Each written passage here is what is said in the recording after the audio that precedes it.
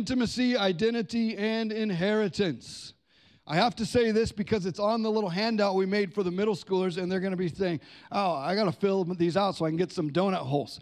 So here is the foundation and heartbeat of living and the heartbeat of living waters. Well, the foundation and heartbeat of living waters is Jesus. He is the way, the truth, and the life. No one comes to the Father but through him. But the intimacy with God through the indwelling Holy Spirit.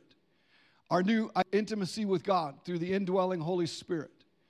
Our new identity through the resurrection life of Jesus. And the inheritance that we carry and release because we are reconciled to a good Father.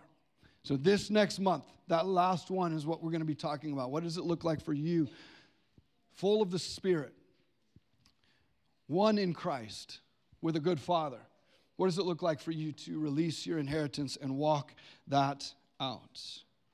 And so as we make that transition as Christians, in the three ways that the Bible refers to us as Christians, and the three ways that the Bible refers, not the only three ways, but some of the ways that the Bible refers to us as Christians is adopted, ambassadors, or apprentices, and ambassadors. And so I want to talk about those three things with you. And kiddos, can a kiddo tell me what it means to be adopted? Adopted. Yes. Adopted means, like, you can adopt someone or you can, like, adopt a cat. You can adopt a cat. Like if a cat doesn't have a home, what do? That's right. You adopt it. You bring it into your home. And not us stray cats, says that he has taken us and brought us stray cats, into his home and his heart. John 1:12 said, yet to all who did receive him, to those who believed, yet to all who did receive him, to those who believed in his name, he gave the right to become children of God. How? By adopting us. As we talk about this all the time in Romans 8, for you did not receive the spirit of bondage again to fear when we received Christ, we received the Holy Spirit, but you received the spirit of adoption, by whom we cry out, Abba, Father. And so, because we are in Christ Jesus, the Son, we are one with God, we are one with him, we are one in him, which means that we are grafted in, we are adopted into family. And so we are, as Christians, we are adopted. That is part of our core identity. We are also apprentices. And Jesus' final instructions in Matthew 28 says this, therefore, go and make disciples of all nations, baptizing them in the name of the Father, the Son, and the Holy Spirit, and teaching them to obey everything I have commanded you. In the New Testament, disciples, and the word disciple and ownership, it means that it means that Jesus is our master. It means being an apprentice to Jesus in our daily lives. And so when we are a disciple, we are an apprentice. An apprentice is someone who follows a master and learns the way of the master.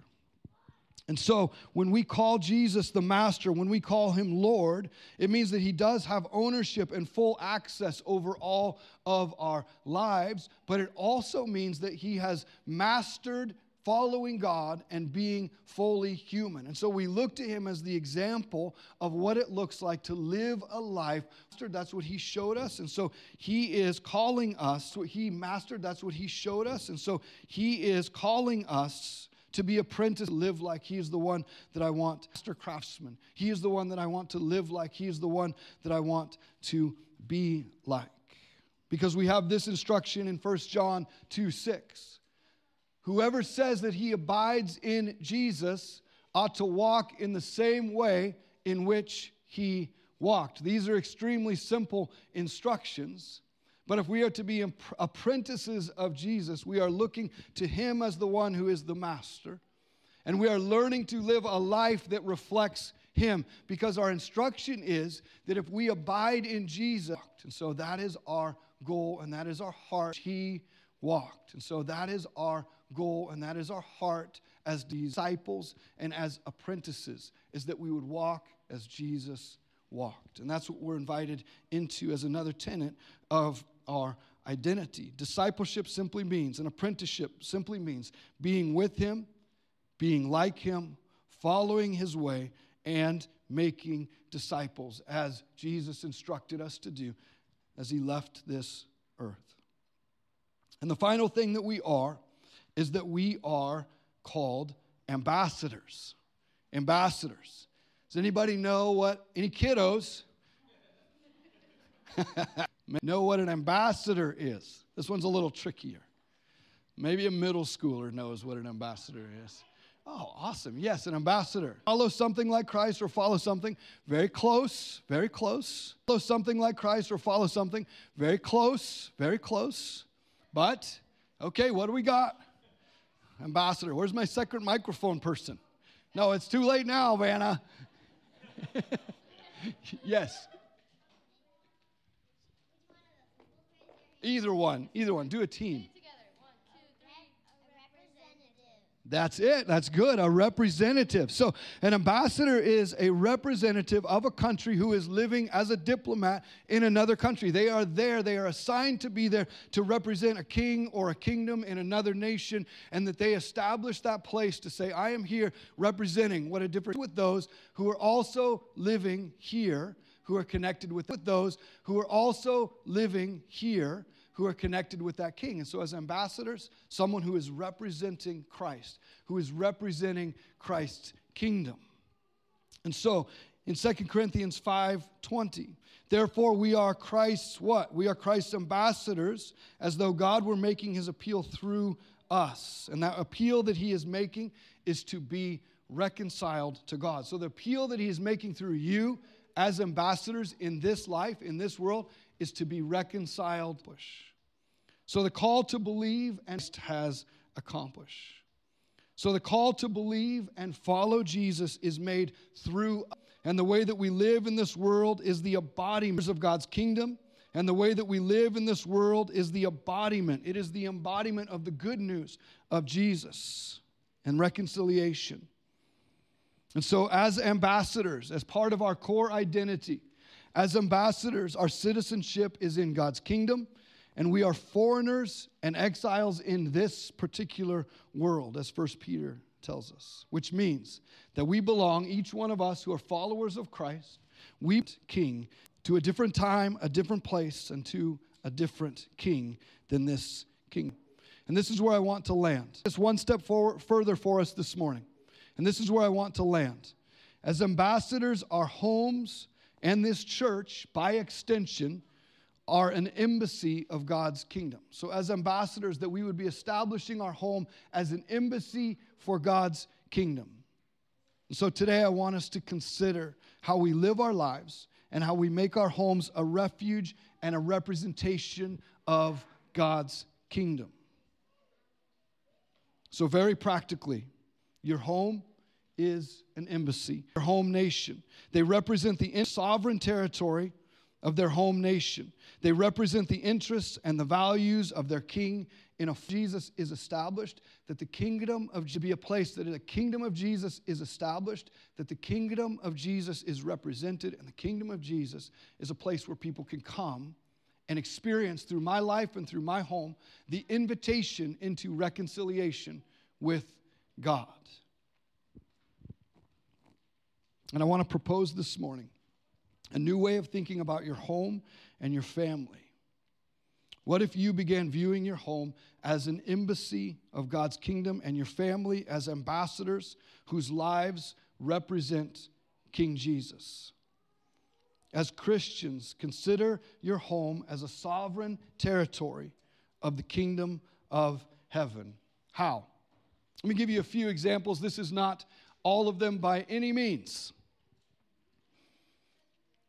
Some of the ways that we can establish God's kingdom and hold the place for people is by practicing hospitality. Think about some ways that you can practice hospitality in your home. Another way that we establish, think about your neighbors. And I know that when see is to love and serve our neighbors. Think about your neighbors. And I know that when Jesus says, love your neighbors as yourself, he is talking about have neighbors directly around with, but we also have neighbors directly around our life. And I would wager that they are probably not all the easiest to love people, because they're like you and me, and we are humans.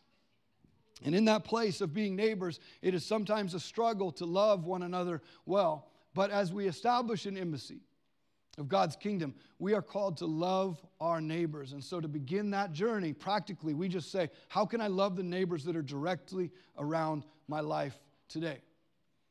We can hold space for those who need a refuge. And it could be a refuge from anything. But to have a place, to have a home, and you can create a safe place for them, a place where they can let down. You can love them, and you can create a safe place for them, a place where they can let down, a place where they can have a meal, a place where they can have a table, where they can belong, whatever it looks like. That next step is to just say, God, who would you call us to invite into our home, that we would hold a space in our lives, in our hearts, or even at our table for those that need refuge. We all know that this life will beat you up.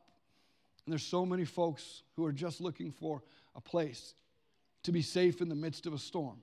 And our home as an embassy can be creating a place where God is known. The thing we can do is just be intentional in creating a place where God is known and recognized. How do I around my home, on the place that God has given to me, as an ambassador who is creating an embassy given to me, as an ambassador who is creating an embassy around my life and from my home. So this is just a few ideas and examples of ways that we can do that. And so this morning I want to close this time by inviting you to come to the communion table. And we won't forget to read the Mad Libs, I promise. But I want to close this time by giving families or individuals an opportunity to take communion.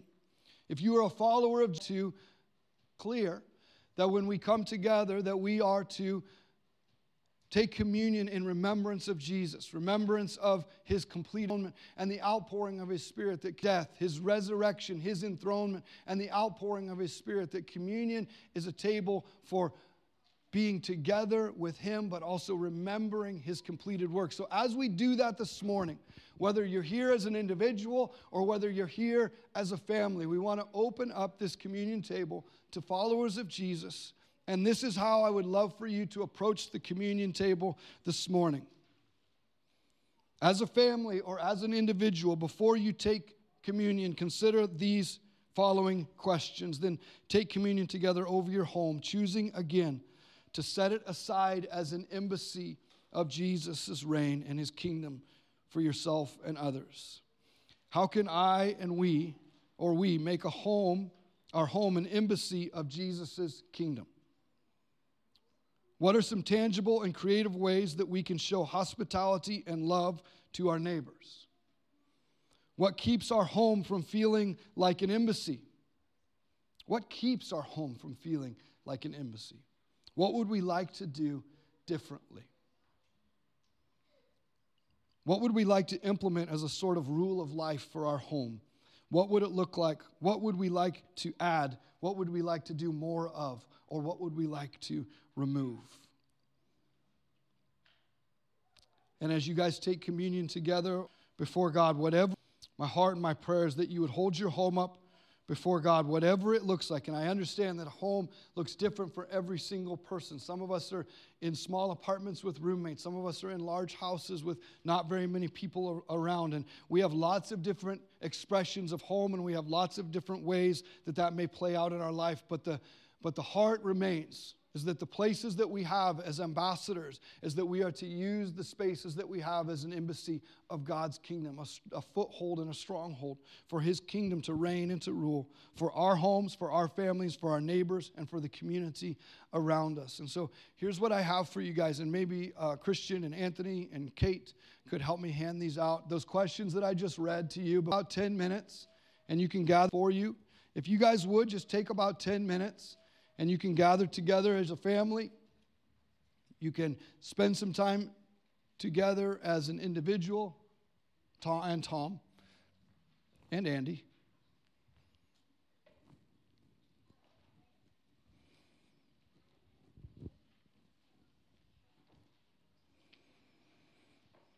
We are adopted in Christ, and we are ambassadors for his kingdom. and we are ambassadors for his kingdom. What does it look like in your home? What does it look like for your space to be an embassy? What does it look like for your space to be an embassy? So we're going to turn on some music. It's 11 o'clock. We're going to stay in this time of communion till about 11:10. And then we will come back together and we'll read the Mad Libs. It's a good way to close out a really intense spiritual time, huh? With like, hey, let's read the Mad Libs. But if you guys would, if you need to go, you're of course welcome to go. Remember that there's stuff in the lobby for you, the information center, the welcome center's out there, the great room is open. But if you'd like to stay in here with us for a few minutes, I think I have for a few minutes with us together. Some more. If you would like to stay in here for a few minutes with us together, as couples, as individuals, as families, to be able to take a few minutes to reflect on these questions. And then communion, of course, is open and available to you. It's right up here in the front.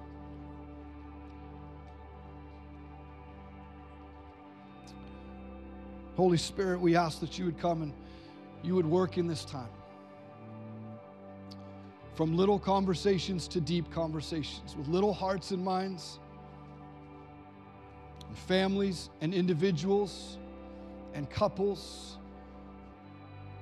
Lord, that we would give you this space and time to talk to us about what it looks like to create an embassy around our life with the homes and the apartments and the spaces that you have given to us.